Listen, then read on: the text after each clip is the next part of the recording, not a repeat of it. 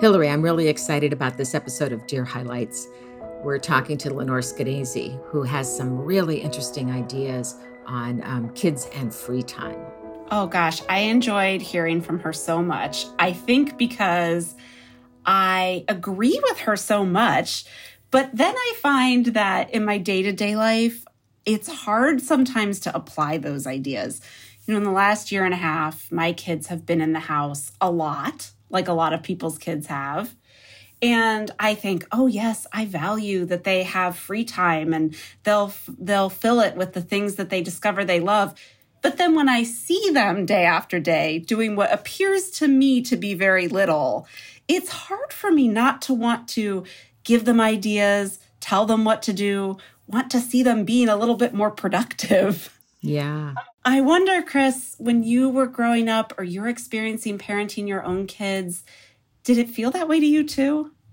Yeah. There's so much more available for kids to do now, so many more opportunities, lessons and events and things you can take them to. And I think as a parent, I felt pressure to make sure that my kids had some of those opportunities. Now, my parents didn't feel that pressure. They made sure that we had plenty of free time. And I don't think it was intentional. I just think it's how they parented. But, we discovered that boredom can be beautiful. And I remember in summer vacations, if we went to our mother and said, we're bored, she would hand us a paper towel and some Windex and said, well, you could clean. So off we would go and think of something much more creative and fun and interesting to do. And I do think that was important to my development. And I wish I'd done that a little bit more often with my kids, given them more time to self-reflect and make some discoveries about who they are on their own. As you're saying that, I'm remembering also a lot of long, boring summer afternoons.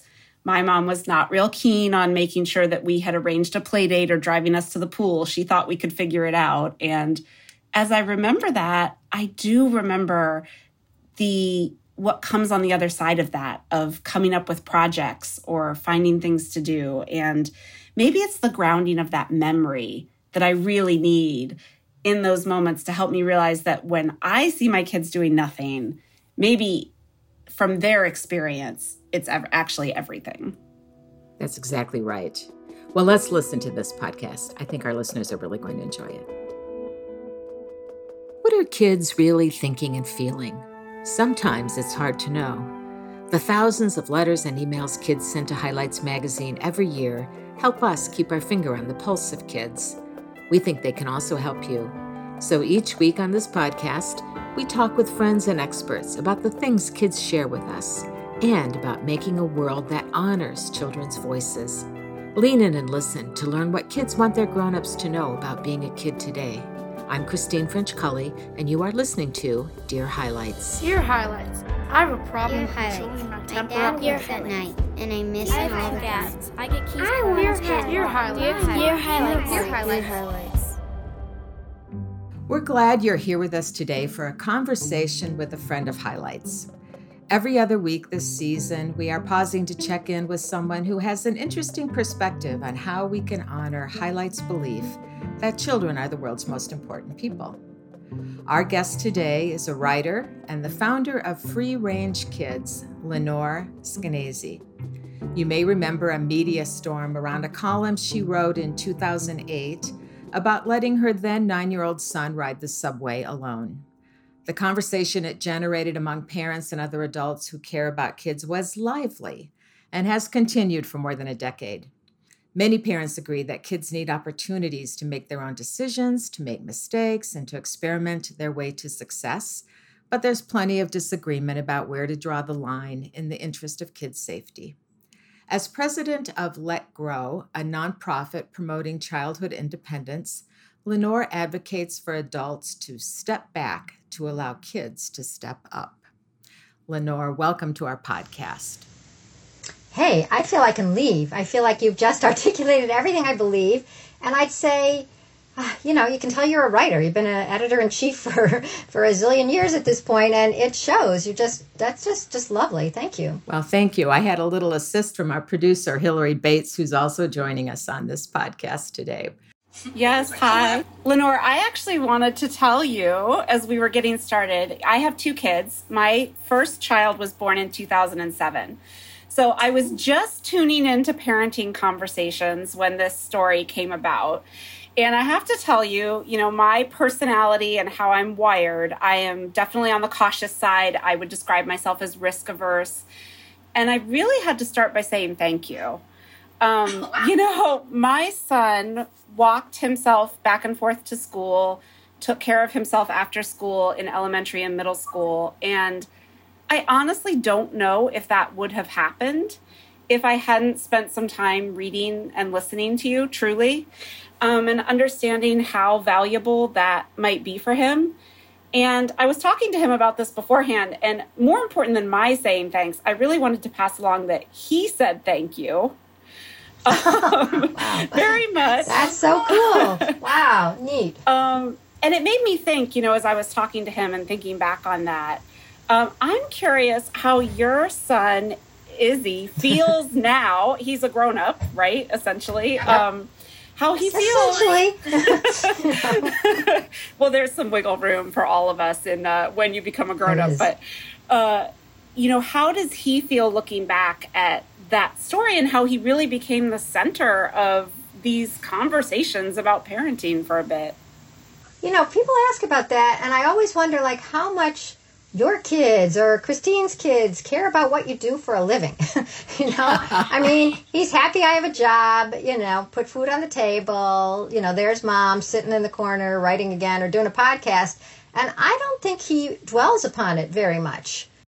Lenore, you and I had a chance to talk recently about childhood today.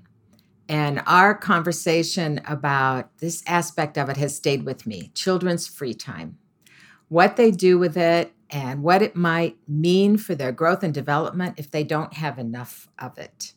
So can you tell us what has made you so interested in this topic? I guess it's, everybody is sort of, obsessed with their own lives at some point. So I'm embarrassed to admit that I think back on my own childhood, and I am so grateful that I had so much free time that was not spent. I ended up being a writer, obviously, but I didn't have time spent in writing class, and my mom wasn't reading my diary, and there was no professionalization of my interests. I just sort of had a chance to pursue them, and some of them are the dumbest things you could imagine pursuing. I made a lot of things out of glue. I mean, not glue and other stuff, just glue. I was really interested in the fact that it glops out and then it's, solid. I don't see that being a big part of my life these days, glue sculptures.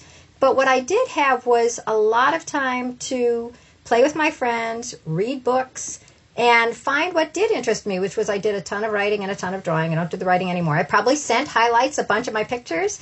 I do think that you published a very short poem of mine at one point, which I think is probably the most exciting moment in anybody's life when they're little, is to see themselves published. And I can quote it to this day, but I won't. We'll have to look for that in our archives. It was about thunderstorms. Yes, look it up. I would have been Lori Schnese back then, even though Lenore's my real name. Anyways, the point is, when you and I were talking about this, you talked about what you loved so much as a kid, which was reading magazines, and in particular, magazines that were for kids, right? And then I'd say tell everybody else what you discovered in one of those magazines. Yeah. Well, I shared my story with you about how I decided in childhood that I was meant to be a children's magazine editor. My parents subscribed to several children's magazines for my sisters and for me. And I had a favorite that was a girls' magazine. And I have a very clear memory of it coming in the mail and my doing what I always did when a new issue appeared in the mailbox. I would take it into the bedroom, flop on the bed, and read it cover to cover. And for whatever reason, on that particular day, I read for the first time The Masthead. And I saw somebody's name right there as editor. And her name was Ruby, and I've forgotten her last name. But I had this epiphany. Oh my gosh, it's somebody's really cool job to figure out what to put in this magazine that I love so much. And I want to do that someday. And I never really looked back. And I just think it's so interesting when you find adults who realize that their childhood interests have become their adult passions or even often their careers. And I know you shared a similar story with me. Didn't involve glue. Oh yeah. There's some of my life didn't involve glue. Imagine that, right? Yeah, no, when I was a kid, what I really desperately wanted to start was a fad or a word. I wanted people to use a phrase or a word that I came up with. And I made jewelry, I made necklaces, I made pins that had words on it. And I can tell you that gleeps did not make it into the, popular lexicon. Nobody says gleeps like I hoped they would, even though I wore my gleeps necklace day in and day out. And nobody uses hoovering the Navajos, a pointless phrase I thought was going to become popular. But I really was obsessed with this idea. And frankly, when I came up with Free Range Kids as a name for my blog that I started after the son took the subway, I trademarked it. And so I'm in the dictionary now. This phrase, trademarked and written by Lenore. So I don't think it's a coincidence. And the other thing I loved as a kid was contests. I read books about contests, and I was obsessed. Chicago Magazine had a contest. And then for about 25 years of my life, in one place or another, whether it was a magazine or a newspaper or NPR or whatever, I ran contests. I think that you are hardwired to be interested in some things, and kids need the time and almost the serendipity to find them out. So it might not have been magazines that was your thing. It might have been, double Dutch. It might have been baking. It might have been something really weird. But if you don't have any free time and you're always in an adult organized activity, you can get good at that activity. You can get really good at lacrosse. You can take Kumon and ace your SATs, but that doesn't mean you've ever stumbled upon the thing that is so absorbing you're doing it to this day. And so you need free time to do the stumbling, which looks like wasted time to adults. There's a line in one of your published columns that I really love. You wrote, "Who we are as children is the oldest part of us, the seed of who we become." I just love that line. And I think, we can agree that kids need the time and space to figure out who they are, to see who they are. And I remember as a child having plenty of quiet time, in my own room, in my own head, thinking about my hopes and dreams for myself and wondering about the world. Some parents today may worry that if they don't fill their kids' time with lessons and activities, that their kids will fill it with cell phones, spiraling, and doom scrolling, instead of the kind of boredom that sparks creativity or passion. Even if parents tend not to overload their kids or overschedule them, do you think kids today have the same access to quiet and creative moments? God, there's so many questions embedded in there.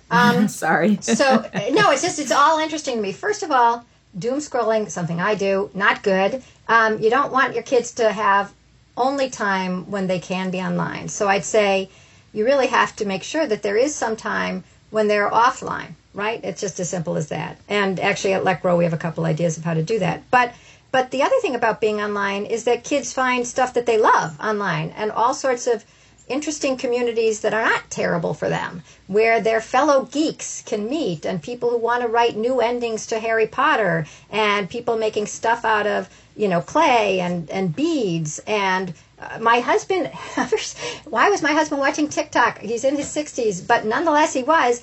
Every morning now he makes this silly omelet that you flip upside down with a tortilla on the bottom, and it becomes the sandwich that he learned on TikTok. So it's not like the internet is only a cesspool of, comparing yourself and mean girls and bullying. There's so much out there that is interesting, that is a new way to stumble upon your interests.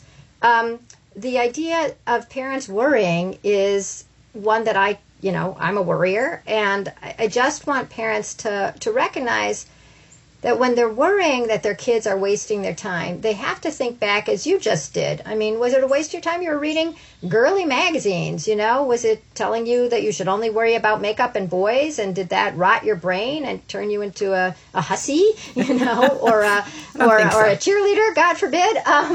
It turned you into who you are. So we sort of have to give some credit to kids' innate they're not just interested in boring, dumb stuff. They're usually interested in something that is interesting. And to be interesting, it has to be a little bit beyond you. It's never 17-year-olds who read 17. It is 13-year-olds who read 17 because it's this new world. It's exciting. And you were interested in the writing and how do people pick what goes into a magazine. I mean, most people aren't thinking about that, but you were. So let's assume that when your kid is doing something and you think, wow, they're just bouncing the ball, and if I only got out there and got them a basketball coach, they could be practicing their free throws with an expert. There's something to bouncing the ball that is engaging enough or disengaging enough that allows them to do something else in their brain, and you just have to trust them with a little bit of self-discovery. It's not all our job to show them what they could be doing if they only did it more efficiently and optimally like an adult would. I see you both nodding. This is very good. Thank you. Well, Lenore, I'm really thinking about what you said and thinking about, you said everybody thinks about their own lives. I'm thinking about my childhood.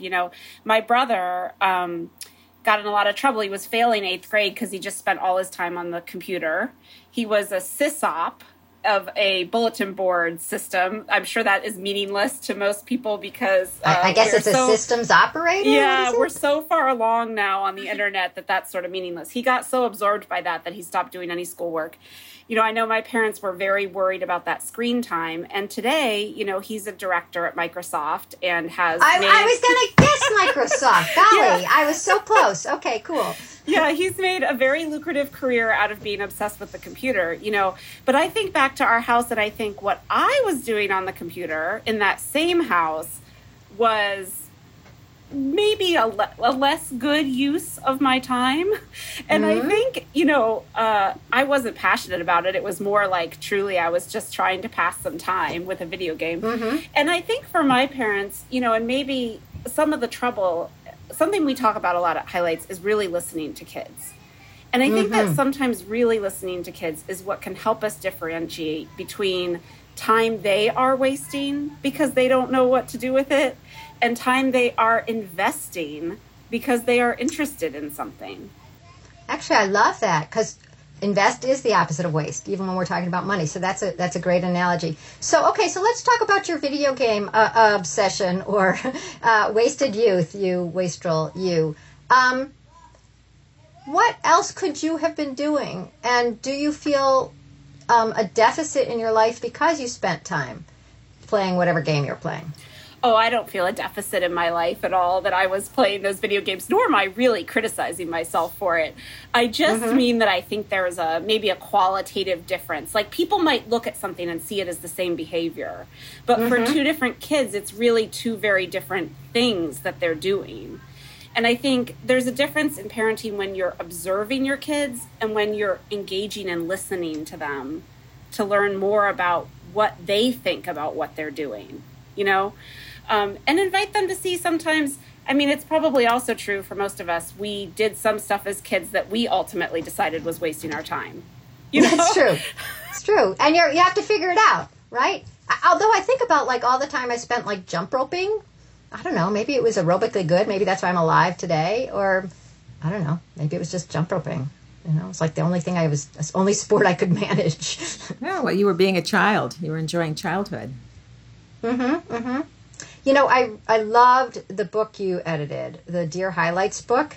And I was just writing about it, and you'll see my piece sometime soon, I hope. And what I was struck by is, we think, childhood should be magical, or at least it should be productive. And so much of childhood is tough. It's so confusing. And obviously, you're going to hear the confusion because it was Dear Highlights. It wasn't like, hey, this is so great. It was kids writing for advice because they were in some situation they couldn't figure out. But so many kids are so lonely and so confused and so worried. And in a way, it's almost reassuring. I feel like kids should read that book because, you're not alone. There's so many kids who feel that way. You're not going to be that. There was this wonderful initiative done about 5 or 10 years ago, but I think it was started by Dan Savage after there was a horrible tragedy where a gay young man killed himself. And it was because he couldn't imagine, what do I know? But it seemed like he couldn't imagine that there would be a time when he wouldn't be hating himself and embarrassed and humiliated in the world. And so the It Gets Better campaign was all these gay people around the world. You know, they worked for Pixar, they worked for Microsoft. They had great jobs and they had happy marriages, or they were by themselves and they were happy. Whatever it was, it's like it gets better. And I feel like the letters that were written back by Highlights were sort of that tenor. Like, and you can handle it. You're going to get better. You can, you're in a bad situation. You don't have any friends. Here's an idea. Go talk to some people. I know it's going to be hard. It was very practical. It was empathic, but it was proactive. And I feel like kids need that. Just a person who believes in them, in their life, giving them some advice. But the advice is basically, here are the keys, whether it's to your roller skates or your car. Go drive. Go get them. I don't know where I'm going with that, except that I loved that book and I loved the tone, and I wonder if people are getting that. I mean, maybe there should be an It Gets Better just for childhood. Gay or straight, doesn't matter. Like, you're lonely, you don't have friends, your best friend dumped you, you're getting bad grades. It's going to get better. There is something beyond this moment. Oh, thank you. I'm so glad you understand what we do try to do for kids in our responses to letters. That's exactly right. We try to say to kids, you nailed it. And I remember that campaign. That was a fabulous campaign. Oh, the It Gets Better? Yeah. Yes, yeah. Absolutely. It was wonderful. But, the world is changing quickly. It's always changing. But it seems like right now, maybe parents are bringing, maybe there's more anxiety in the world. Kids have more anxiety than prior generations. I think that's a safe statement. I think it's statistically true. Yeah, and the pandemic has not helped. There are indeed some real threats to our children, and they are also increasing threats that are unfamiliar to their parents, which just makes it all the more stressful. We read thousands of letters from kids every year, and the takeaway we are always sharing is that while the world has changed a lot, the fundamentals of childhood, the fundamental concerns of kids have remained largely the same. The kids want attention from parents. They want freedom to explore their interests. They're worried about friendship and about doing well in school. When you look at American childhood today, and I know you're looking at it all the time, what gives you hope for the future? Oh, that's so interesting. Well, one of the things we just discussed, the fact that you can be the oddest oddball in your neighborhood or your school, and now you can find other people who share your interests or your quirky personality and celebrate. I love the fact that you're talking to me. I mean, 10 years ago or 12 years ago, whatever it was, when I wrote about my son taking the subway, I got labeled America's worst mom, which is kind of funny to me, and I like it because when I'm sitting next to somebody on a bus, I say, hey, why don't you Google America's Worst Mom? And then they do, and then like, oh my God, they think I'm going to murder them. But the fact is that these ideas are not controversial now. I mean, I think a lot more people are coming around to the idea that if kids are very anxious and depressed now, and we've given them everything, we've given them, soccer lessons and a TV in the back of the SUV and organic food and all these advantages, and yet we haven't given them the one thing that we loved most as kids, which was, we were just discussing this, all of us, our freedom, whether it was to go online or to read a magazine or to wander outside or to play. I think that message is getting through, and it used to be considered maybe slacker, or, I still get letters every now and then like, you just don't want to watch your kids, you lazy bum. But there's a lot more people like Hillary saying, like, this was helpful to realize that our culture has been driving us crazy with fear, and we're allowed to question whether it is so dangerous for a kid to wait at the bus stop, so crazy to let them go and get a Slurpee with their friend on a bike. So when I first started my blog for 2 years, I was the most controversial mommy blogger, according to somebody, some other blog. But it's not so controversial anymore. So that gives me hope. I mean, I think people are recognizing that we have given kids almost everything adult organized, but what we liked most as kids was kid organized, and that we have to start flipping that a little. Thank you for that. Well, I'm not only a Highlights fan since my childhood. My uncle, who was disabled in the war, had a job binding Highlights when he came back from the war. He worked in a bindery, and we had all the Highlights that were upside down. It's like, this is great. You open highlights. Wait, this is the back, and it's backwards and upside down. And then you flip it over, and then you could read it. So I grew up with a lot of highlights and a slightly weird view of life, I guess. That is hilarious. Thank you for sharing that with us. They used to have hard covers. At least the ones that were bound by my uncle had hard covers. There was a time where we made a library edition, I believe, and it had a hardcover. There you go. That's great. A little blast to the past. Thanks again for all you do. Thanks for being with us today. All right. Thank you for highlights, and thank you for your story, Hillary. And Christine, if I was writing my article again about finding, the child is father to the man, is what Wordsworth wrote, and you were the woman you were to become when you were reading those Young Miss magazines. It's just so obvious and so cool. Thank you. We are honored to be able to elevate kids' voices and imagine a world where grown-ups take seriously kids' concerns and act on them. Whether a child's concern is big or small, unique or universal, serious or sure to work itself out, it's real to the child and matters deeply. We've come to see that in every letter kids have sent to us over the years, there are implicit, overarching questions embedded within. Do you care? Am I loved? Do I have a place in the world, a place in the lives of the people I love? We hope kids believe us when we say in many more words, yes, yes, yes. Let's all lean in to give kids what they really need and want: more listening, more understanding, and more connecting. This podcast is an extension of the book, Dear Highlights, What Adults Can Learn from 75 Years of Letters and Conversations with Kids, available now wherever books are sold. If you enjoy this podcast, don't forget to subscribe and please leave a review to help us reach more grown-ups who care about kids. Special thanks to the producer of this podcast, Hillary Bates, and also to our audio engineer, Ted Weckbacher.